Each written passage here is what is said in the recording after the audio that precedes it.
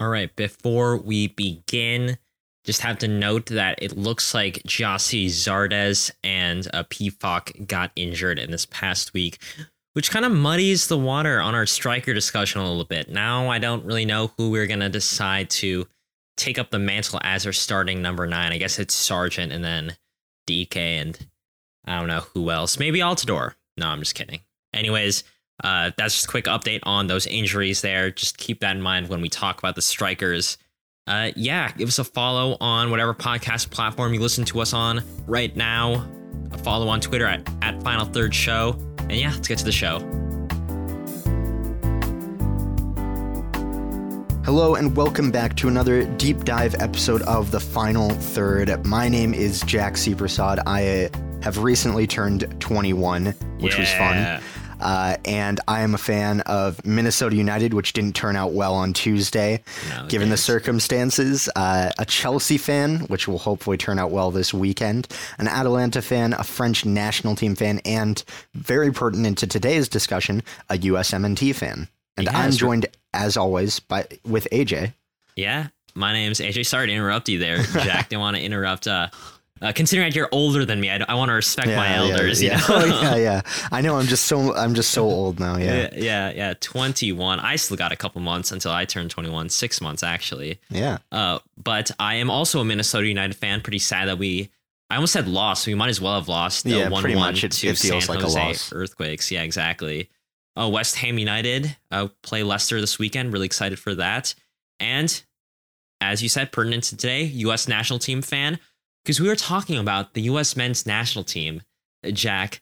This is exciting. This is for people who don't know, who aren't like in tune with international soccer. You know, World Cup qualifying is a big deal because it qualifies you to the big dance, the final 32 teams, soon to be 48 teams at the World Cup. For U.S. fans like ourselves, like this World Cup qualifying cycle is like the regular season for other sports. And the World Cup is the playoffs. Like this is everything that we've been working towards. We've been working towards this World Cup qualifying cycle. Like the Gold Cup, Nations League, that's all B tier compared to the A tier that is this mini tournament. Or I shouldn't say mini because it's like, 10 games? Not even 10. It's a lot of games. It's a lot. 14 games. 14. Yeah. So today we're going to talk about, what we can expect out of this first September camp and the players that we think should be called up. Jack, are you ready to talk a little bit about the U.S. men's national team? Yeah, let's do it. Yeah. As always, follow us on Twitter and Instagram at Final Third Show. We are posting a lot about the U.S. men's national team, as always, but we're also posting a lot about European soccer that just started, MLS, NWSL, the lower leagues in England and beyond, all of that stuff. So give us a follow there. Let's talk about how World Cup qualifying is going to start out, Jack, before I throw to you for some predictions on this first camp. It's going to be a group of 8 teams, USA included. That includes El Salvador, United States, Canada, Honduras, Jamaica, Panama, Costa Rica, Mexico, and that is it. Yes. And this is going to be really interesting because instead of 6 teams as before, it's 8 teams. So we're going to play 14 games, both home and away to each team. And because of COVID-19, it's going to be very condensed. Usually we have a 1.5, 2 year cycle to get all these games in. Now we are starting September 2nd and we're finishing March 30th. So a lot of these windows are going to be 3 games in a week. So we're going to see a lot of depth, a lot of rotation going on. Even we're getting even January games, which is something that we don't really see in world soccer. January 27th, January 30th, and February 2nd, we're having 3 games. That's crazy. That's nuts. This first window is something that we need to get, down and nailed really quickly. Playing El Salvador out away in San Salvador. We're playing Canada at home in Nashville. Honduras, we're playing away at San Pedro Sula in Honduras. Jack, how many points do you think that the U.S. men's national team can take away from this very hectic start to World Cup qualifying? Ooh, well, it's a little tough because the games that we have are pretty tough. We're playing away at El Salvador first. Then we go to, sorry, my page just reloaded National for no reason. Canada. Yeah, we at home Canada, and then we play Honduras away. So Yeah. two very tough away games, even though the teams may not be necessarily giants of CONCACAF by any means, but still very good teams, and especially when we're playing them at their where they play. And honestly, I'd be happy with I'll say anywhere from like 6 to 7 points from this, because I think it'll be tough, but I think we could beat El Salvador, and I think we can beat Honduras. Canada has been very good recently, and Yes. Alphonso Davies is back fit. Jonathan David is back fit. Yeah. It could be tough, and you know what? I think, yes, we beat them in the Gold Cup group stage. We got very lucky in that game. Yes. So I'm gonna say, like, I'm gonna keep the optimist in me quiet a little bit and say that maybe we'll draw that one. So Yes. I think 7 points is probably what I'm thinking. 7 points would be a very good start, I think. I think so. Canada. I'm worried a lot about Honduras and El Salvador. Also, Canada as well. Canada, obviously, they have David Davies, like you said, Buchanan. I'll add Right. Kyle Larin, Larea as well. Like, very good attacking players. Defense could be suspect at times, so maybe we can exploit that with our myriad of attacking players. Hopefully, that goes well. We also asked this to our Twitter followers. We asked how many points are the U.S. men's national team getting in this upcoming September window. Gave them 4 options. 0% said 0 to 3 points. So, thank God. Hopefully those people are right that didn't choose 0 to 3 points. The top choice with 57.1% of the vote was 6 to 7 points. So they agree with you. I'm also going to go with 6 to 7 points. I think that is the most rational decision to make given the opponents. A very optimistic group said 9 points. 28.6% of our voters said 9 points. Like I'd be ecstatic. That is a great way to build a good gap. Yeah, it would be. 4 to 5 points was the last option. 14.3% of people said that. I'd be kind of worried with 4 points, 5 points. I mean, I'll be like, yeah, sure, whatever. But anything less than 4 points, I think I'd start to be worried. Would you also be worried? Yeah. Yeah. Because if you're less than 4 points, that means you either drew all 3 games or you only won one of the games. Yeah, so exactly. Neither of those are good scenarios. Yeah, especially when you go into World Cup qualifying and the other windows. Like this turnaround from September to October in like a little bit more than a month is crazy, because we immediately play another 3-game window at home to Jamaica, away to Panama, and at home to Costa Rica. Then November, we have a double game window at home to Mexico, away to Jamaica, who Mikel Antonio has declared for. So all these teams, your favorite. Yeah, exactly. All these teams are very strong. We got to get a good start. And that includes calling up the right players. Jack, shall we get started with some of our camp predictions, I suppose? Yeah, and I think I probably went for more of a dream roster type thing, like and maybe more of an ideal roster than you might have gone for, but we'll see as we go along through this. Yes. We will note that usually when you call up players, it's a group of 23. Today, we're talking about 28 players because it's been reported that Greg Berhalter has the ability to call up 26 to 28 players due to whatever, COVID, just how impactful these games are going to be to players' health, considering we're playing 3 in one window. So we have decided to pick 28 players, some honorable mentions spattered throughout there, and try to build a strong roster that we think could make us champions of this World Cup qualifying group. Jack, do you want to start with probably the most competitive position in this team, which is goalkeeper? What do you say with that? Yeah. I have a feeling we have the exact same three for this. Yes. I have a feeling. I'd hope so. I'd really hope that everybody has the same three. You have Brad Guzan as number one, right? Yeah, of course. Perfect. I actually have like 40-year-old Tim Howard as well. So. Oh, perfect. Yeah, he's still playing. He still is. So there you go. We just need to get all the bald guys back together. Get Brad Friedel in here as well. Just get them all. Yeah. Reunite them. Yeah. Let's also shave the three goalkeepers that we actually have here. I'm going to guess that it's Matt Turner, Ethan Horvath, Zach Steffen, right? Yeah, that's who I have. Yeah. Okay. It's pretty much undeniable that those are the three best goalkeepers we have at our disposal right now. And yeah, I mean, they were all good in different strengths. So I think like Matt Turner is definitely better at like pure shot stopping. But Steffen is really good with his feet. Horvath, of course, good penalty saver for sure. And I think he also has better positioning most of the time than Zach Steffen. But that's a very small group of games that I'm basing that off.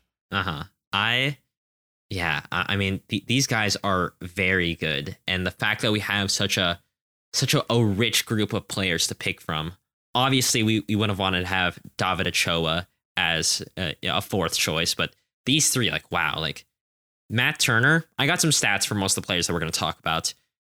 He obviously had a great Gold Cup. We talked about it, only conceded once and 0 times from open play with New England Revolution, where he's playing very regularly. That's something that we should note. The fact that he's playing regular games with New England Revolution, like constantly getting reps, Ethan Horvath and Zach Steffen are not currently getting that. Ethan Horvath has yet to start for Nottingham Forest. Hopefully, I know in the league he hasn't started, but he did have a great game in the Carabao Cup. Yeah. But that's not going to be as consistent as you would want out of a goalkeeper, even though Nottingham Forest did lose to Blackburn today. And if you saw the second goal, their first goalkeeper right now did a terrible job attempting to save that ball. That was terrible. And Zach Steffen, he has cup competitions under his belt with Man City, but is that enough to really cement him as first choice? I don't know, because when you look at Matt Turner with New England, he's outperforming his XG on target, so his expected goals that he would concede by 3 goals. And he's an all-star. I mean, he's, for my money, the best goalkeeper right now in the league in MLS. Ethan Horvath, like I said, is a bench warmer. Zach Steffen is learning a lot from Pep and Ederson. Not really getting a lot of minutes outside of those cup competitions, but like you said, he's really good at distribution, really good at playing with his feet. His decision making can be suspect. And this is the biggest thing I don't like about Zach Steffen. Like, I get so scared whenever he plays. Like, he cuts out passes and like balls, and he's pretty good, but he cuts it really, really close. When an attacker is lunging towards him, trying to get the ball, he waits until the very last second. I'm like, I don't know if that's the right thing to do. Whenever there's a corner, my heartbeat races to like 130 beats per minute because I'm afraid he's not going to make the right decision to claim the ball, punch it away, or like stay back on his line. So there's still a lot to learn there. Jack, against El Salvador, the very first competitive game with hopefully all 3 of these goalkeepers, who do you start in goal? Who are you most confident in? I'd actually go with Matt Turner. And the reason why is basically what you said. He's the only one that's getting consistent minutes right now. And, is really in like mid-season kind of mode. So he has been playing for a while, had a fantastic Gold Cup, put up shutouts against some teams that, play kind of similar to how El Salvador do. Yeah. Like Qatar, for example, play kind of similar to how they do. They play a lot at the back and they'll try and hit you on a counter. And that's how a lot of teams in CONCACAF seem to play, to be honest. Yeah. And so I would pick him because his shot stopping is good. I'm not sure if he'll need to be that clean with his feet necessarily, like making lawn balls or anything like that. I think it's going to be more playing out from the back against El Salvador. Yeah, it is usually anyway, but still, I think that he is the most logical choice just because he's been playing the most. Yeah. And like you said, with those long balls and playing at the back, I don't think that El Salvador is necessarily going to be like pressing us like unbelievably hard.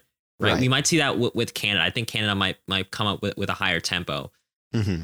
But I don't know. Maybe El Salvador is also playing at home, so maybe they come out like swinging. But maybe. I think as long as Matt Turner doesn't have to face too much pressure, we could be able to get away with that. I'm kind of the notion where we give each of these goalkeepers a game. Each of them a game? Okay. Yeah. Start Horvath for Canada. Start Turner for El Salvador. Honduras, give it to Stefan. I don't know. Just like they're all good. So yeah, I mean, just like really test them. Really test them. Yeah. All right. Let's talk about some fullbacks, Jack. You mentioned before we started you have 6 fullbacks. I've changed that now. I have 1, 2, 3, 4. Wait. Oh yeah, yes. I have 5 fullbacks and 5 center backs. So all right. Well, walk us through your fullbacks. Who are you taking? Well, I'm going to start with the 2 that I think should start. Okay. For most of the games. First of all, Serginho Dest again from Barcelona at right back. I think he's been fantastic.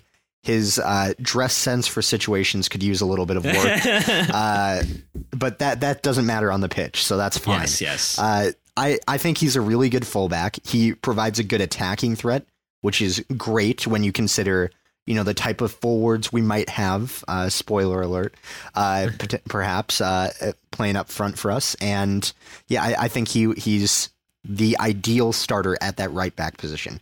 On the left back, I'm going for maybe someone who has been getting a little I'm not going to say has been getting hate, but maybe gets overlooked because he's playing in the championship, which is Anthony Robinson. I think he's still our best left back.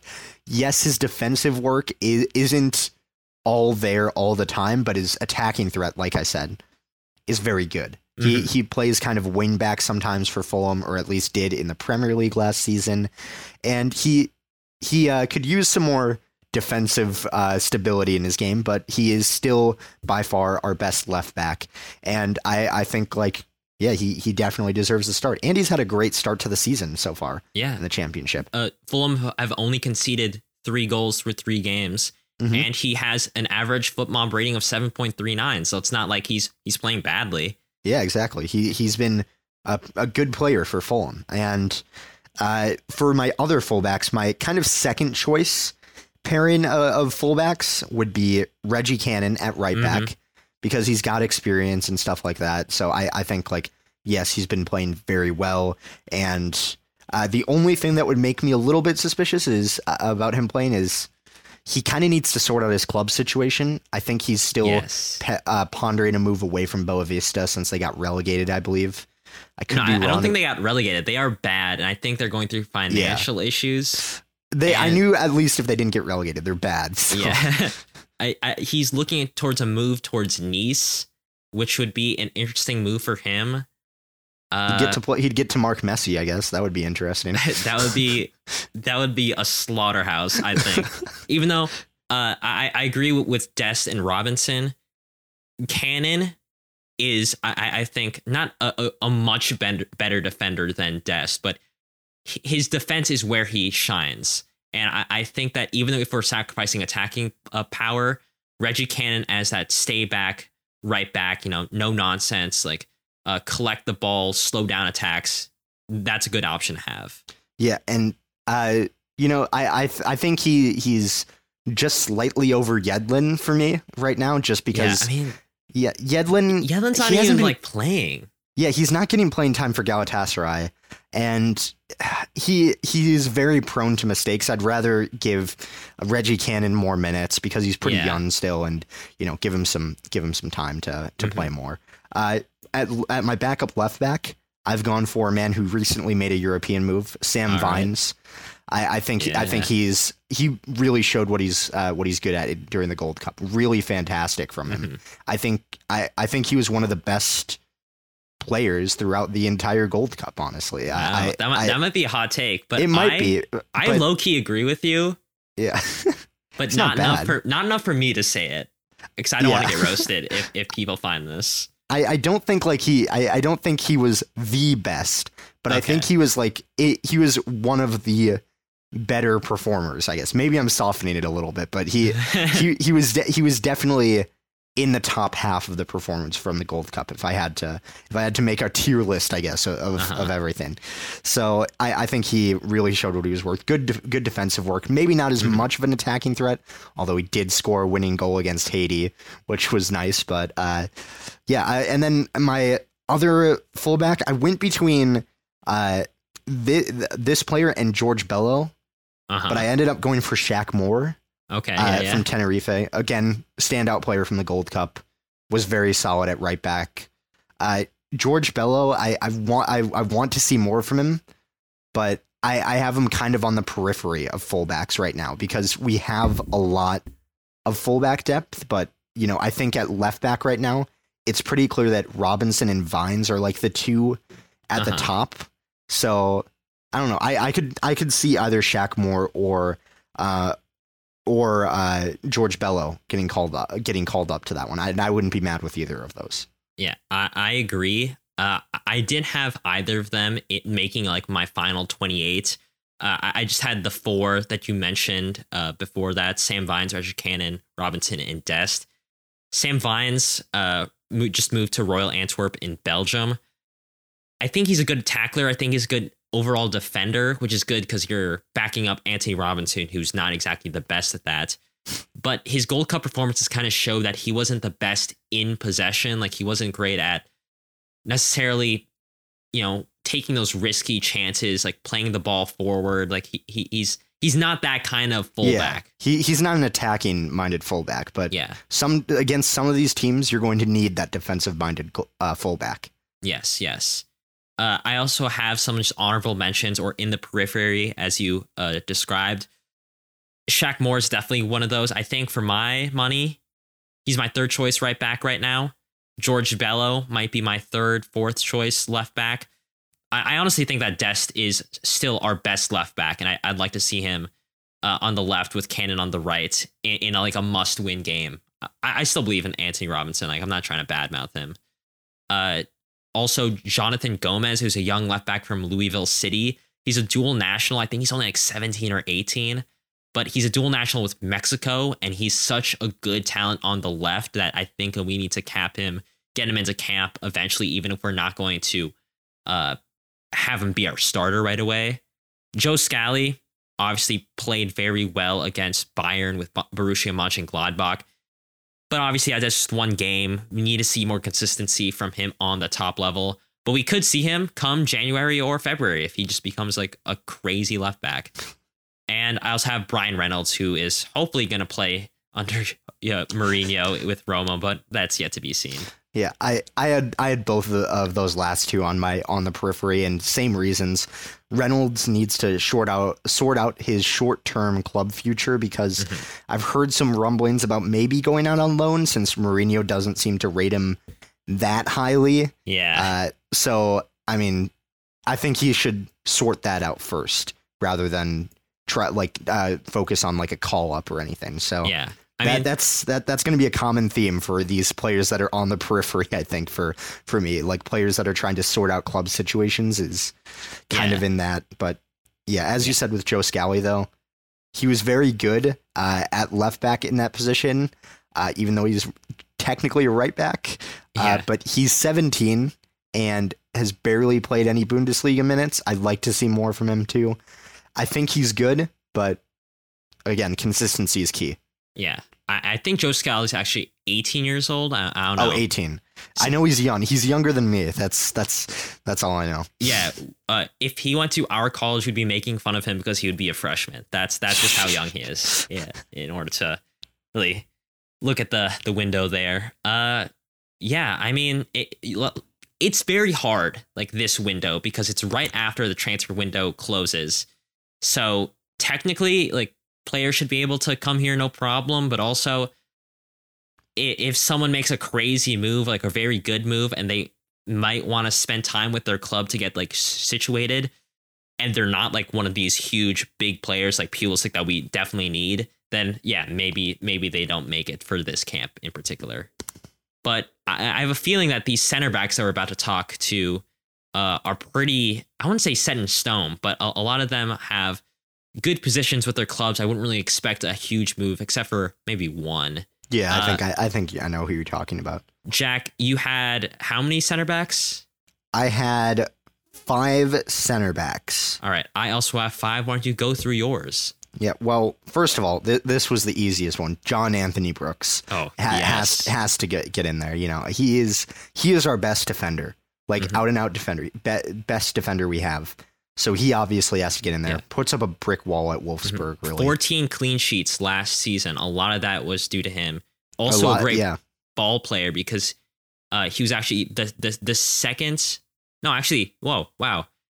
He was the best passer in Wolfsburg in terms of the most accurate passes per match with 50.2. Like he may be slow, but he's very good at his job at everything else. Yeah, that is the only weakness to his game, like that kind of recovery pace. Yeah. That's the issue. And that's why I went for someone who seemed to have really good recovery pace during the Gold Cup. And Miles Robinson. Mm-hmm. I actually have him as my other starting center back. Wow, okay. Because he really impressed me. He is, along with Matt Turner, he is the standout player from the Gold Cup. I said Sam Vines was good, but Miles Robinson and Matt Turner are the 2, I think, real standout performers from the Gold Cup, as well as one other player that I think we're both going to talk about soon enough. Yeah. But, you know, I think he should start. He kind of has what John Anthony Brooks lacks, really, in that recovery pace. He's got good heading ability. He's good on the tackle. Yeah. He's good with the ball. Like, I mean, he's a very solid center back, and he's getting a lot more minutes than the other 3 center backs I have in here, which is kind of important, I think, when you're going into an international window. My next 2 I have backing them up, Mark McKenzie from. Is it Genk or Jenk? I don't know. It's pronounced weird. I feel like Genk is wrong because that sounds like... It sounds nasty. But he is a good center back, very young. Isn't playing a lot for them right now, but he is still... Hopefully that ramps up. Hopefully it ramps up, yeah. And then I have Chris Richards, who is actually playing a little bit because of a few injuries at Bayern Munich. But... You know, I think he was very promising at Hoffenheim. Yeah. And I just think that for the first game, what I would rather see is someone who is like fully in it. And I also think Chris Richards, there's still a possibility he could go out on loan, you know.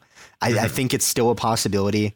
It's not like a for sure thing as we thought it all was going to be at the beginning of the summer, but I think there's still a possibility. So I have him a bit lower down. And then finally, I have Matt Miazga on there, who looks like he might be heading to La Liga on a loan.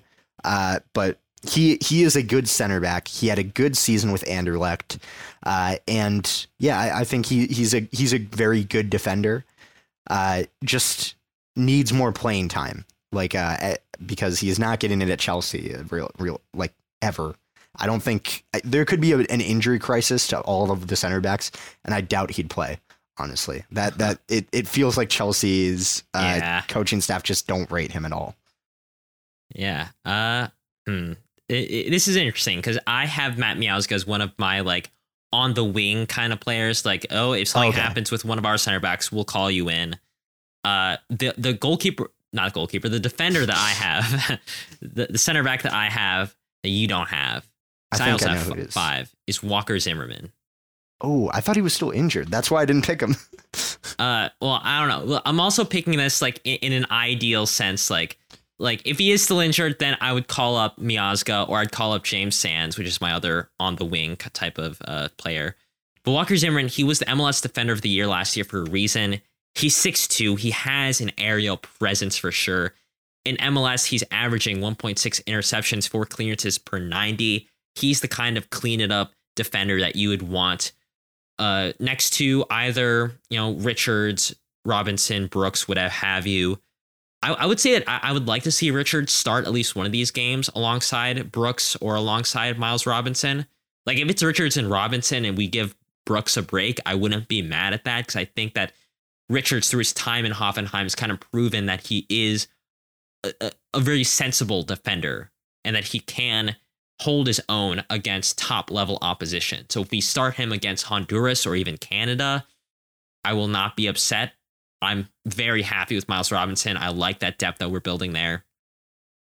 Matt Miazga, I don't know. It's just like, I find it a little hard to see him breaking in, like really breaking into the starting lineup without a lot of injuries.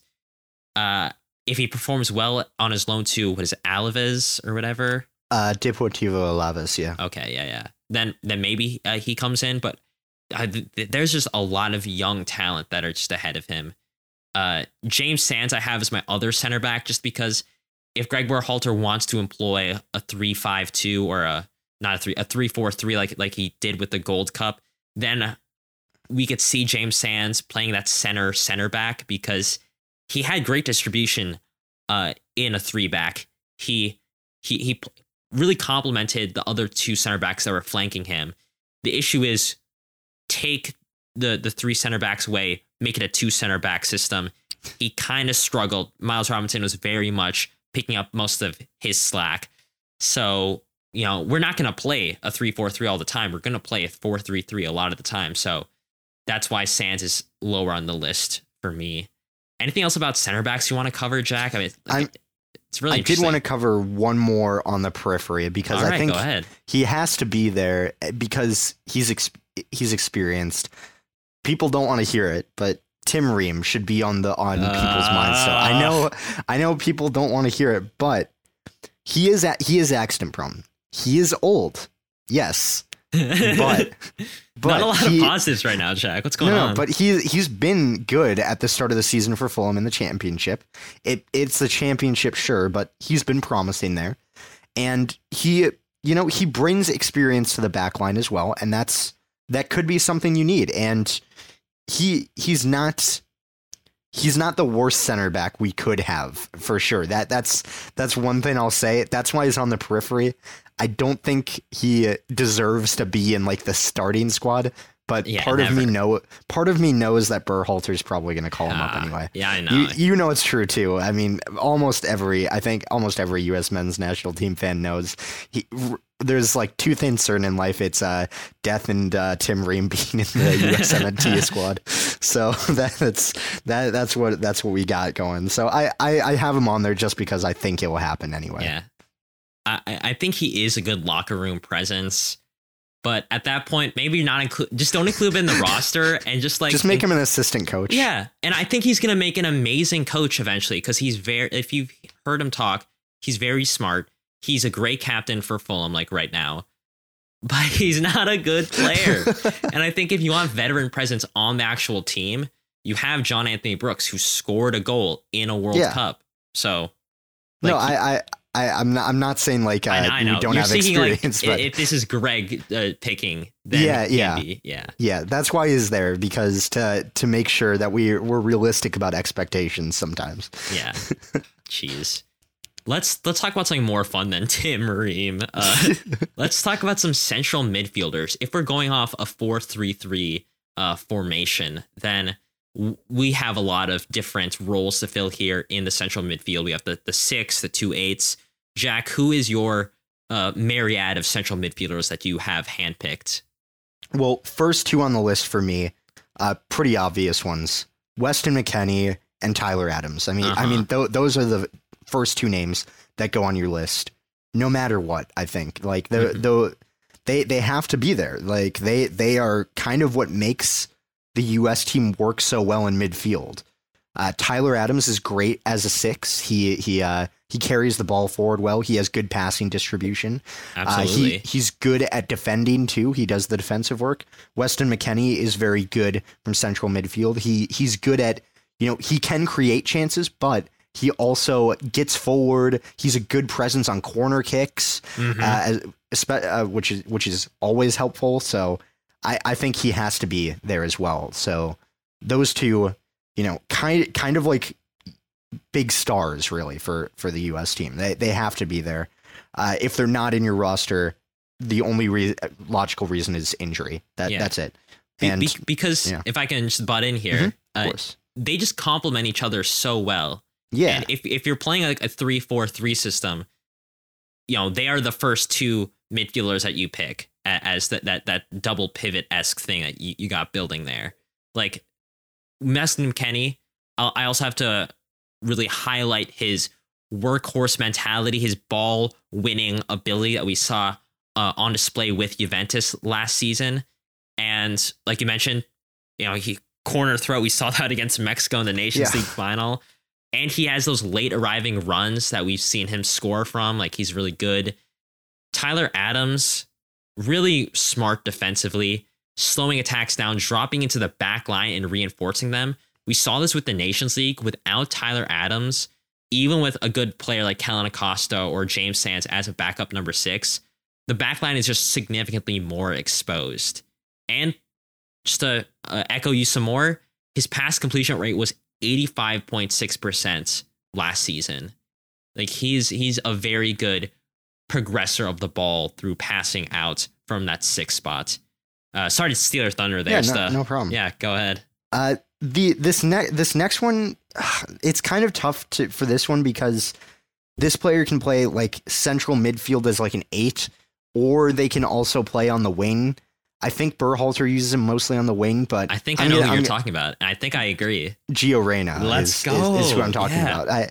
He has to be in there too, right? Like, I mean, especially with the form he's in from the start of the season. He's scored a goal.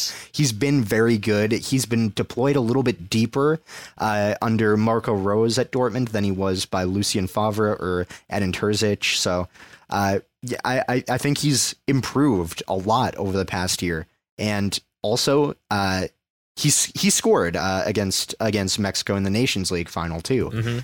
So he obviously has to be there. He is a big game player, it seems, really. So from the small set of data that we have, but he has to be in there.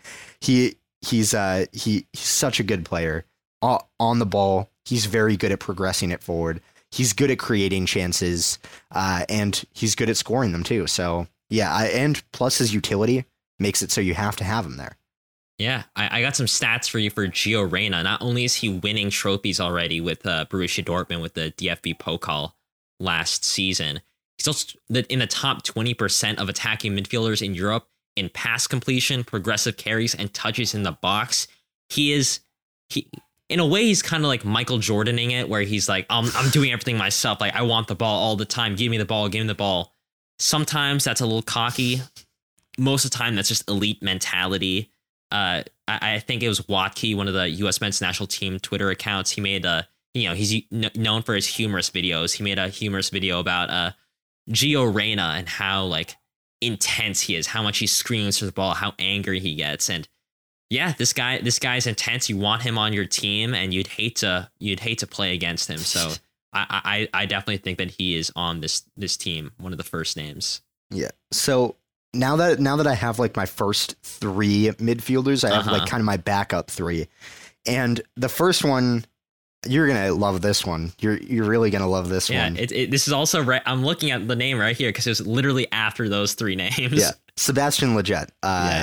He's got to be in there. He's not always the best player on the pitch, but he is a very good player who progresses the ball pretty well. He can create chances. His corner kicks could use some work. Yeah, you just said it. But he's a good player. He has a lot of experience, and I think he's perfect as like a backup option to either Weston McKennie or Gio Reyna. So I think he's got to be in the squad for this one. Yeah. The one thing I'll add about Sebastian Lletget, everyone knows that I like him. Like, everyone knows that he's one of my I wouldn't say he's my favorite player, even though if I did get a jersey, I think I'd get Lletget on the back just as like a meme. But I think he's a little overhated. It's a little controversial pick to have him, but he's a kind of a glue guy. He's a good leadership presence. He has the positional flexibility. He could play anywhere in those 2-8 positions, even on the wing in a pinch. Good at passing the ball, possession dribbling. The main weakness I see from him is like progressing the ball in a meaningful way. Yeah, he's good at progressing it forward, but it doesn't create a lot when he does it. Like exactly. Like progressing the ball and like creating chances from that progression. Many times he'll play the safer ball either backwards or out of pressure instead of playing like a risky ball forward that you might see Weston McKennie, Tyler Adams, or Gio Reyna play. And to really back that up, in terms of attacking midfielders in MLS, he's bottom 50% for progressive passes and carries. For midfielders in general, that improves a little bit, but that kind of highlights that if you want an attacking player, Sebastian Leget's not your guy. And that's why I think he's better as a super sub position. Yeah. Jack, why don't you take it away with some more backup midfielders? I think I have an idea of who your next few are. Yeah, the backup 6 for me, I'll go there next. Kellen Acosta is my pick there. I mean, he solidified it in the Gold Cup. That was the other player alongside Miles Robinson and Matt Turner that really broke their way into like the 23-man squad for the World Cup qualifying. He was fantastic. I mean, Miles Robinson, I think, was given man of the match. I could be wrong for the Gold Cup final. But he deserved. No, it was actually Matt Turner who got it. It was Matt Turner. Okay. I'd take Miles Robinson or Kellen Acosta probably over any him. of them deserved it because they all played incredibly. Kellen Acosta was great on the tackle. He's great at breaking up play. He's great at pushing the ball forward a little bit as well. Like it might not be the same as Tyler Adams, but he is a good backup option for that. And you know, I think James Sands is close there. I also have him on the periphery. I didn't put him in defense. I put him on the periphery of the midfield. But unless you have more stats about Kellen Acosta, I try and think as little as possible about Colorado Rapids players. So I mean, if you have any, but. I have one. He's just a destroyer. He's top 16% in terms of tackles per 90 in MLS. Like he gets it done. And yeah, hopefully we don't have to think about Colorado Rapids because I'd love to see him move to like a team in Portugal or the Championship or Belgium or something. That'd be great. This last pick that I have, it's a little weird because I believe this is made off of the assumption that Yunus Musa is still injured.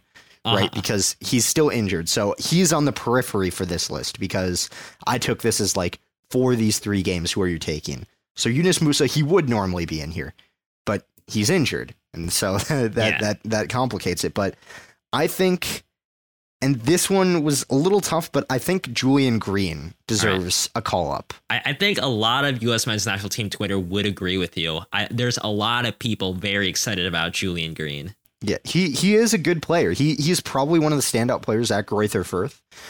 He creates goal opportunities. He scores them as well. Yeah, 9 last season. He had 9 last season, right? Yeah. So yeah, I mean he is good from central midfield, and yeah, I think he deserves a call up. He has had some in the past. I think he deserves to get back into the picture. And, you know, there's another central midfielder that I have on the periphery that can play there because he was also good in limited minutes in the Gold Cup. And that's Eric Williamson. I think he was pretty good. If we need someone to fill in for injured players, he's definitely a top contender to take up there because he was very good in that Gold Cup final. Even though I believe he came on as a substitute. I could be wrong on that, but I think he regardless, he was good. He was good in that game. That's what matters. Yeah. The only central midfielder that I have that you don't have, well, I have a couple of like honorable mentions, but I have an additional central midfielder because I brought 7. Okay. I brought Luca Della Torre. And that's not necessarily me saying that he is markedly better than anyone that doesn't make it over him. It's just that we haven't seen a lot of him at all.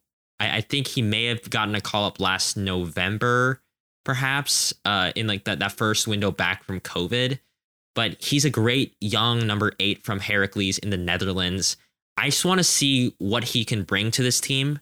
Because I feel like if he can prove himself, he's going to make a good backup, potentially in the future, starting number 8 for this team. It just takes a little bit of getting him in because if I'm being honest, I don't think a lot of fans watch Heracles and in the Netherlands. And to be honest, that is a lower level than these other top European flights. But I think he deserves a spot because he has been doing well for that team. Other than that, on the honorable mention list, Yunus Musa, if he is healthy, he's over Leggett, Kellen Acosta, Julian Green, Luca Del Torre, because he's that good. He's injured right now, but hopefully he's on the brink of a breakout season with Valencia. Other honorable mention, Caden Clark missed out for the Gold Cup due to an appendix bursting inside of him. That kind of sucks, man. Kind of sucks. But he's a future RB Leipzig player, and he just needs to bide his time. He's going to get playing time during this World Cup qualifying. I have no doubt about it. It just takes injury or like rotation to happen. He's going to get called up. Maybe not this window, but eventually.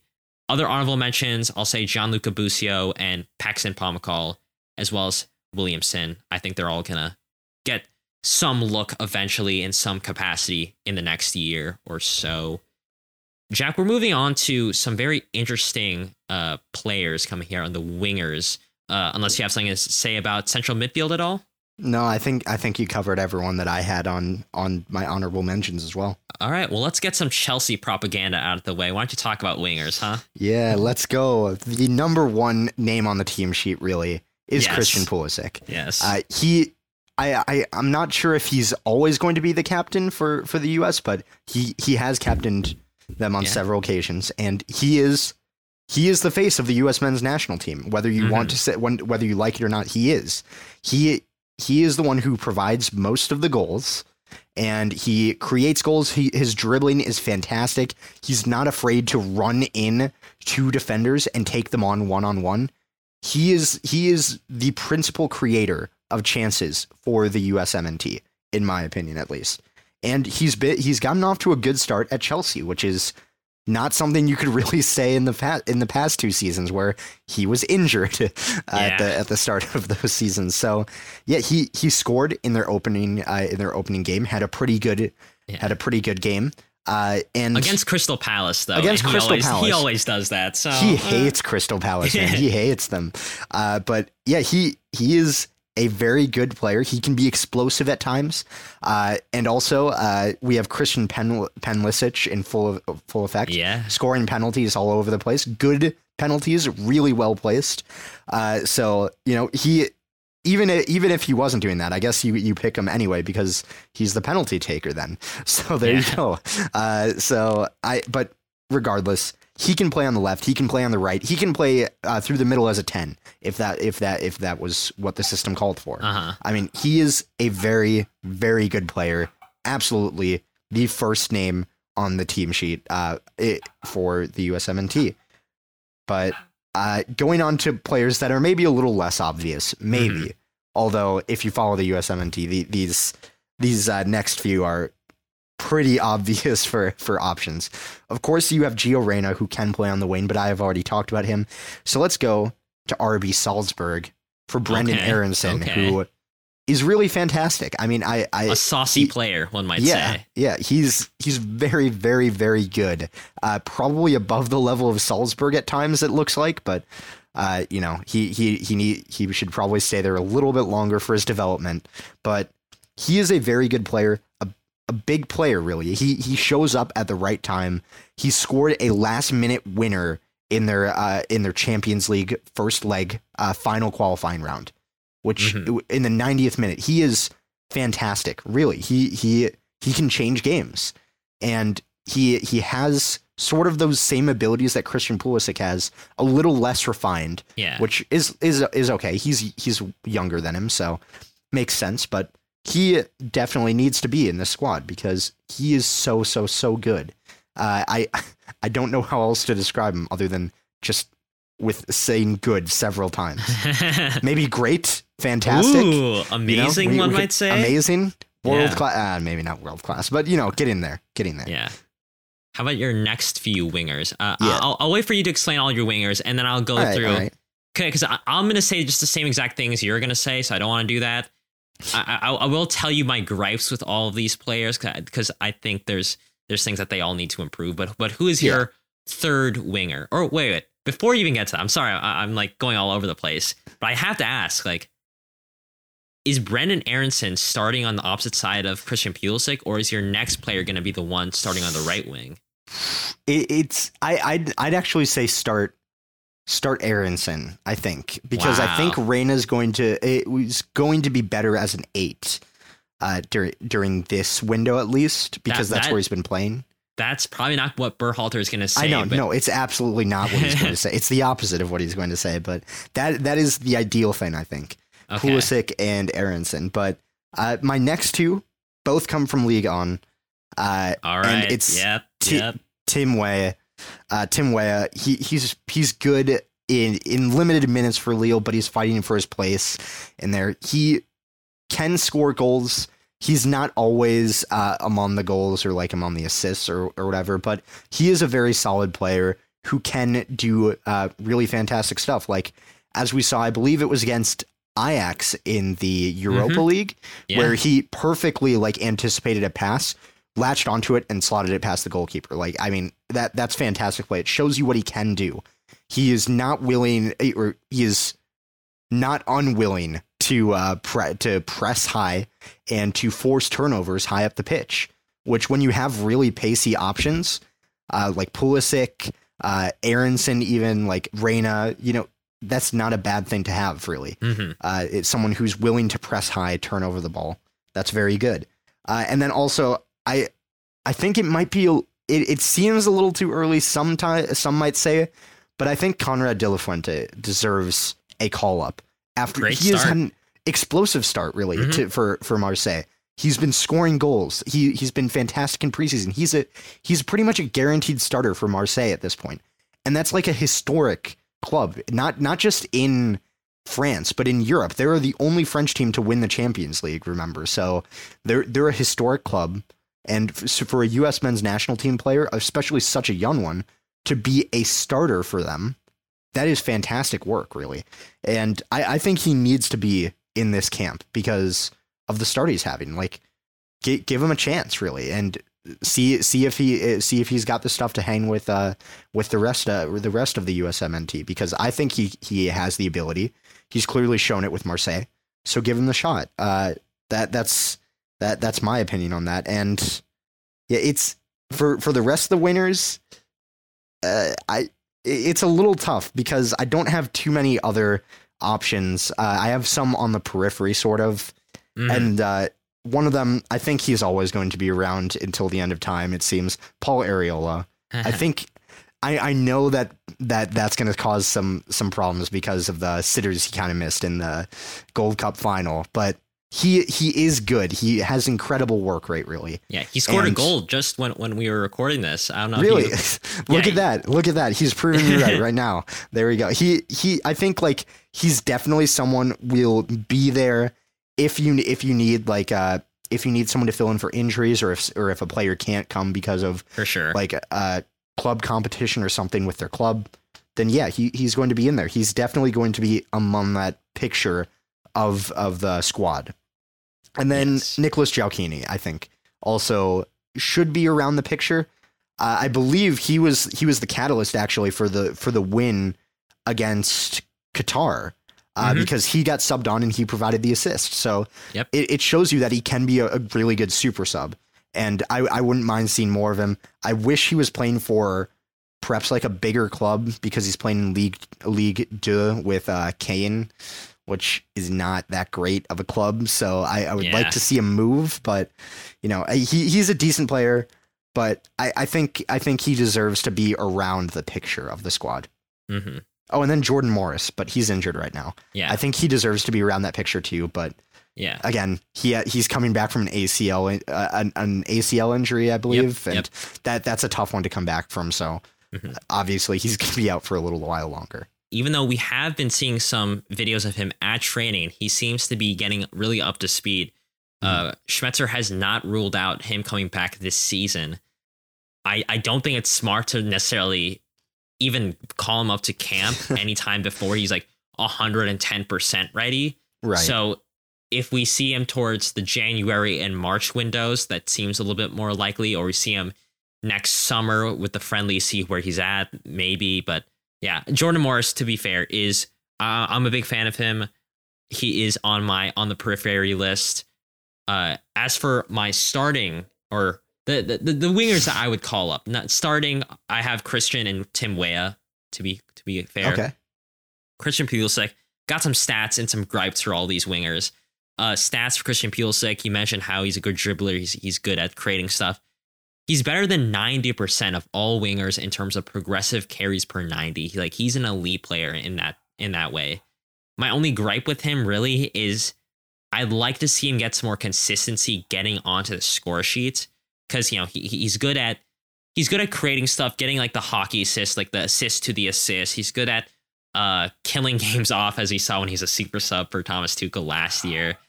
We've seen him do a lot of like good things in spurts, but we kind of want to have the stats to back that up. You really see like, oh, well, he got 10 assists, 10 goals this season. Like that's how good he is, because that builds confidence, and we need that confidence because he's going to be the guy for our World Cup qualifying run. So basically, you want to see more Project Restart, Christian. That's what you're saying. Yeah, 100%. Minus all of Frank Lampard being there. Minus Frank Lampard, yeah. But that's already solved. The minus Frank Lampard part, that's good. Yeah. Yeah. And minus the injury in the FA Cup final. I'd also like to take that out as well. Yeah. If we could, if he didn't get injured in that, maybe a hot take. I think we win that one. Chelsea 100%. I remember exactly where I was when that happened. I got so hyped when he scored and so dejected when he came off. Yeah. Very sad. Very sad. Tim Weah, I think, should be the one starting opposite of Christian Pulisic, because I think they balance each other very well. Tim Weah is a great asset to have on the wing because his goal isn't really to create goals. It's kind of to run behind and convert those goals. We got a lot of creators, but it's nice to have a guy who will just, casually get a non-penalty goal XG of 0.34 per 90, which is good for, I think, top 20% of wingers in Europe. Very, very good. My gripe with him is I really want to see his playing time for Lille increase this season. If they go into complete disarray, that's going to increase his chances because they're just going to try stuff. I'd like to see that. I think if he can build off of his form from last season, because he came back from an injury last season, he's going to be really good. Brendan Aronson, he has the sauce. He can score goals.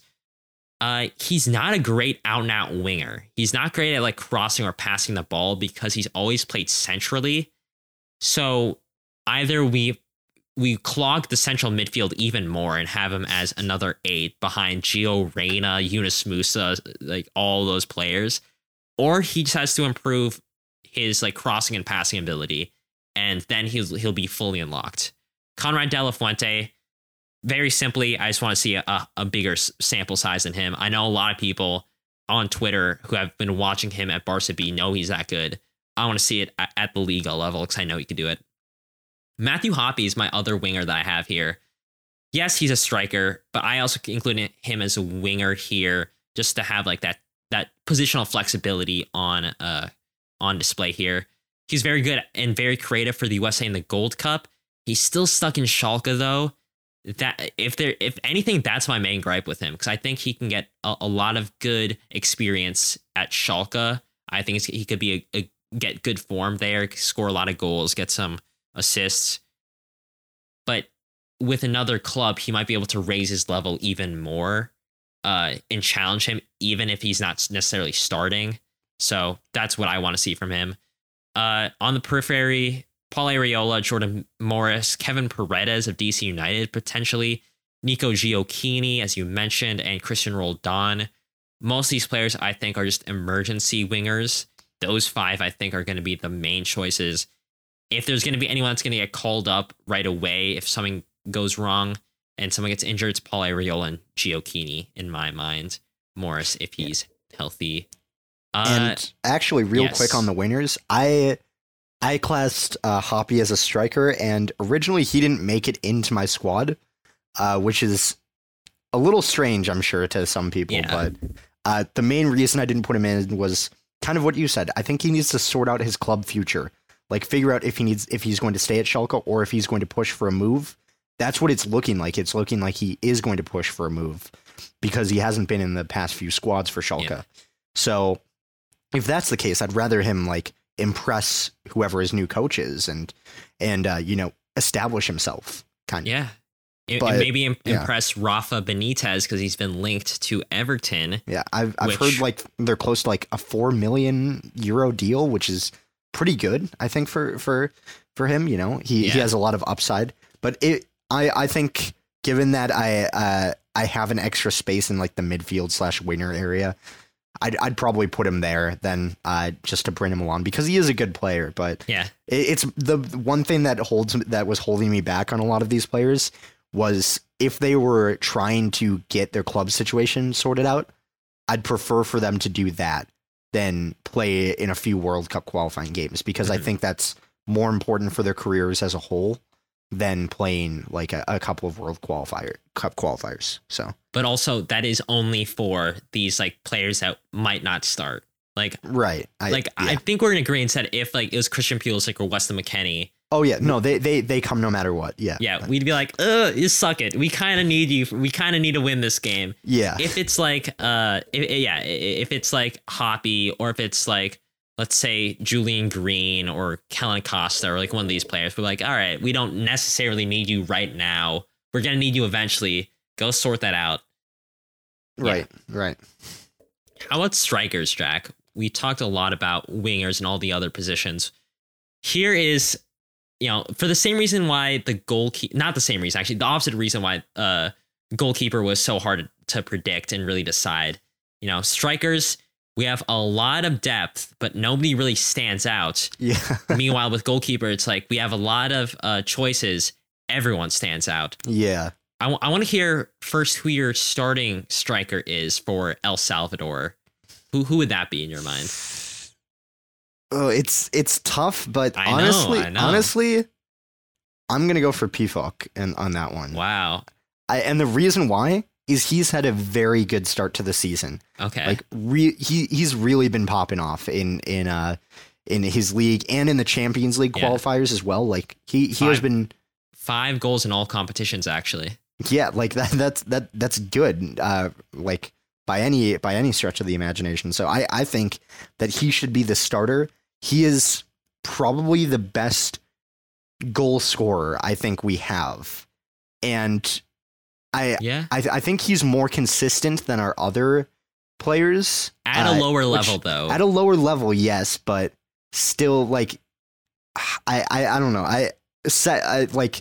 I think it's between him and Sargent for the starting position right now. That's what I'll say. Sargent is my second choice. He just made that move to Norwich. Good player, great at linking up with other players. Can create. It's just his finishing sometimes that lacks. He oftentimes lacks just that finishing, like, clinical touch, So that's the only thing that worries me. He is very good at connecting the play though. So, like, I don't know. Part of me wants to see him in like a 2-striker formation for the U.S. men's national team, but that would be really tough because it would involve retooling our entire system. So I'm not sure if that's really possible. But and then I have 2 other strikers in the mix here. Daryl Dike. I think he's good. He definitely showed he had to improve on some stuff during the Gold Cup, but he did score a brace against Martinique, but still he was very good in sometimes, especially when he wasn't injured. Like once he got that injury, it was clear that he wasn't playing at the same level. Right. And we know what he can do from his time at Barnsley. Like we know he can be a very, very dangerous player. But that was just like 5 months out of the year. And then with Orlando, with the U.S. national team, it's kind of, in my mind, been a little lackluster. I don't know. A little bit. I think it's because we hyped him up so much because of Barnsley. Yeah. And, whenever that happens, it always, even when they play well, it looks lackluster at times. Mm-hmm. So I think he's been good, maybe not spectacular, but I think that he has like really good physicality. And he has a good heading ability to kind of beat defenders, get in there, score goals. I think he's very good. And the only thing that holds him back a little bit is, again, club situation. Figure out if he wants to try and force a move from Orlando City or something, or if he's just like, yeah, no, I'll stay until January or whatever. And yeah, so that's the only thing with him. But then this last one. And before we started this, I said that this could cause some controversy because this player divides a lot of people, and you probably already know who I'm talking about. Is it Jossie Zardes? It is Jossie Zardes. Okay. I think if you're talking about like for like strikers, he has to be in the mix for the squad, because like it or not, he's reliable for scoring some goals. He really is. Maybe they're tap-ins, yes, but he's there to score them. And that matters a lot. I'm very much of the mindset that it doesn't matter how the goals are scored as long as they are scored. So I think, he is kind of the person you want if you're playing in like low crosses across the 6-yard box.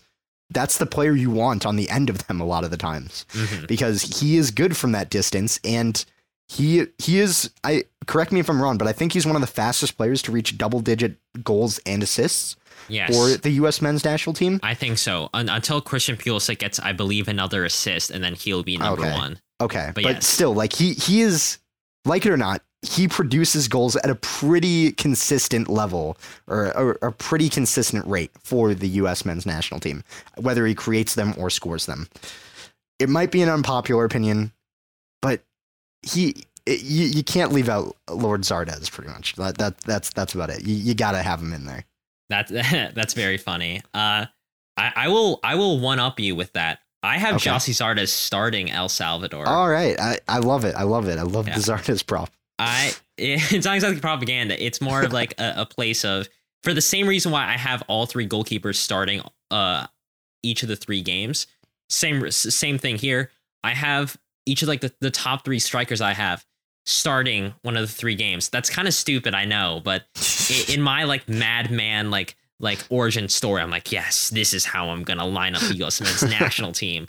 I'm gonna start Jossie Zardes against El Salvador, Josh Sargent against Canada, and PFOC against Honduras, and see what happens. But I think Jossie Zardes, like, he played well in the Gold Cup. I know it's not like a very like attractive pick, but he's been good. And he has experience playing these types of teams. I'm actually looking at his goal list for international goals right now. I will say that this is my major gripe with him.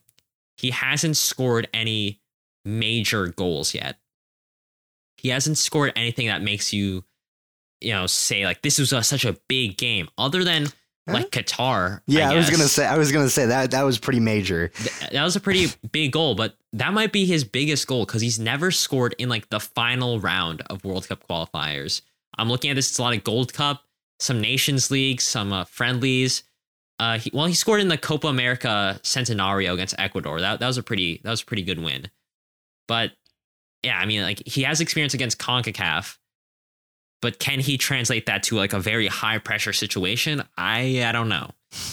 Second is probably, I think, Josh Sargent, because even though he isn't great at finishing those chances, he, like you said, is very good at connecting those players. And if Tim Weah is the one that's like running behind, he might be the output for Josh Sargent. And we've seen this with the past friendlies. Josh Sargent is very good at that defensive contribution.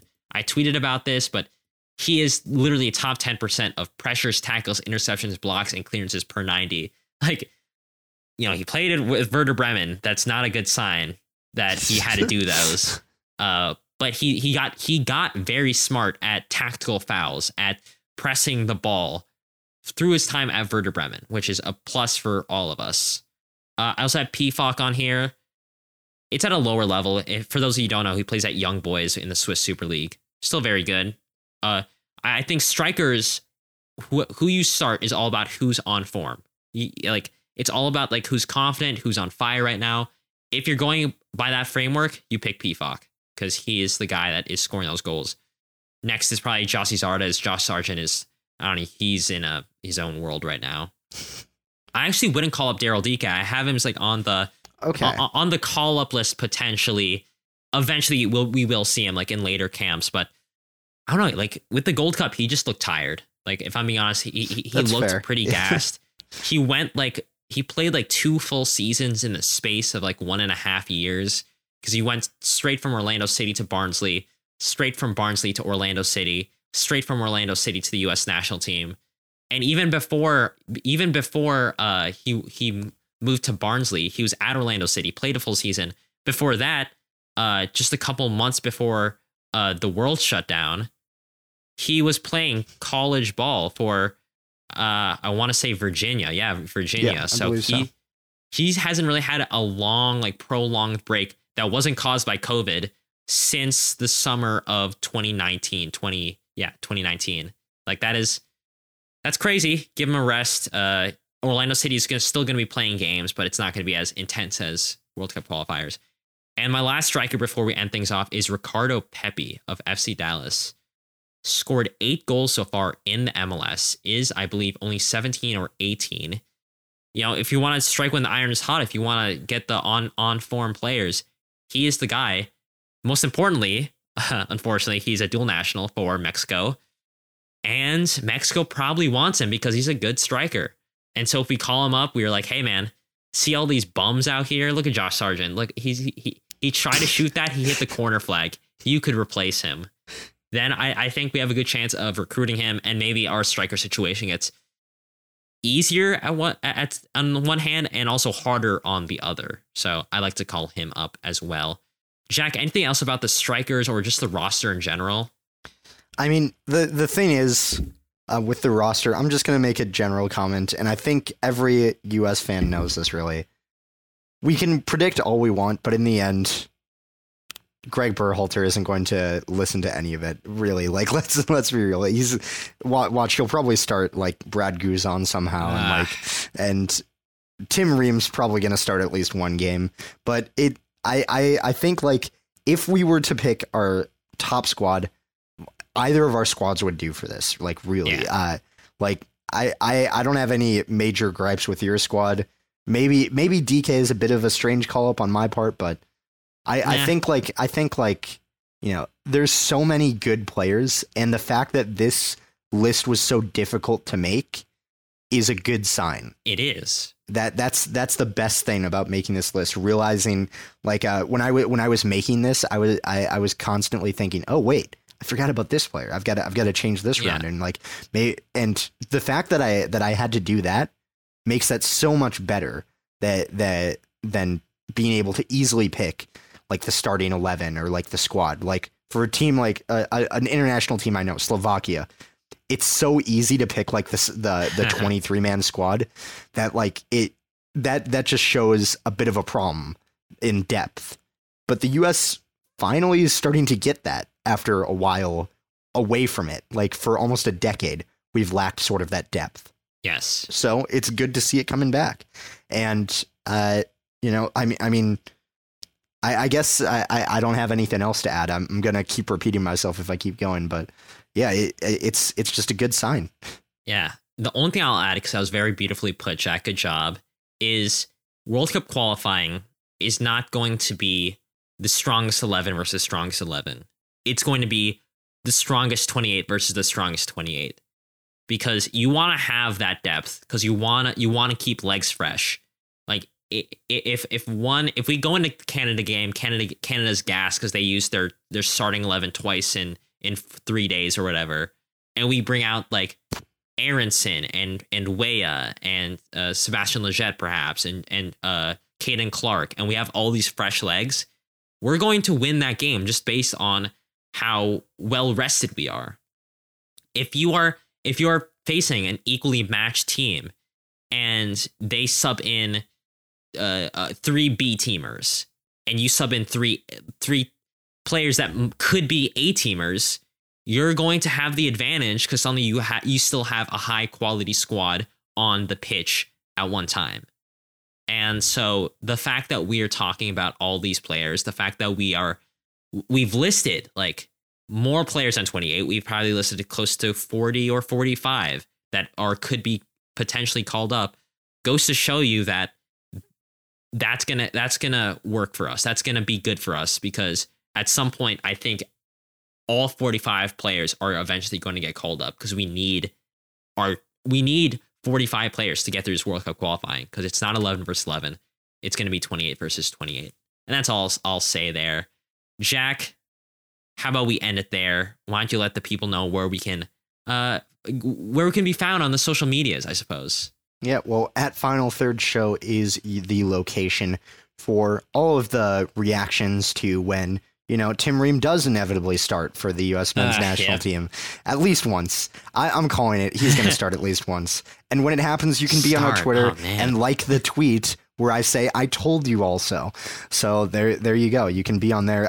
Check out the polls that we do for that we are starting to do for our weekly predictions, so you can play along with AJ and I. See if you can get the better of us on predictions. Yeah. Show that you're better at it, I guess. Yeah, so far it's not working out because our Twitter followers voted for Borussia Dortmund to win the Super Cup. That didn't end out. I did too. So yeah, so I guess I'm winning so far this week. I wanted Reina. I wanted Reina to win, but doesn't always happen.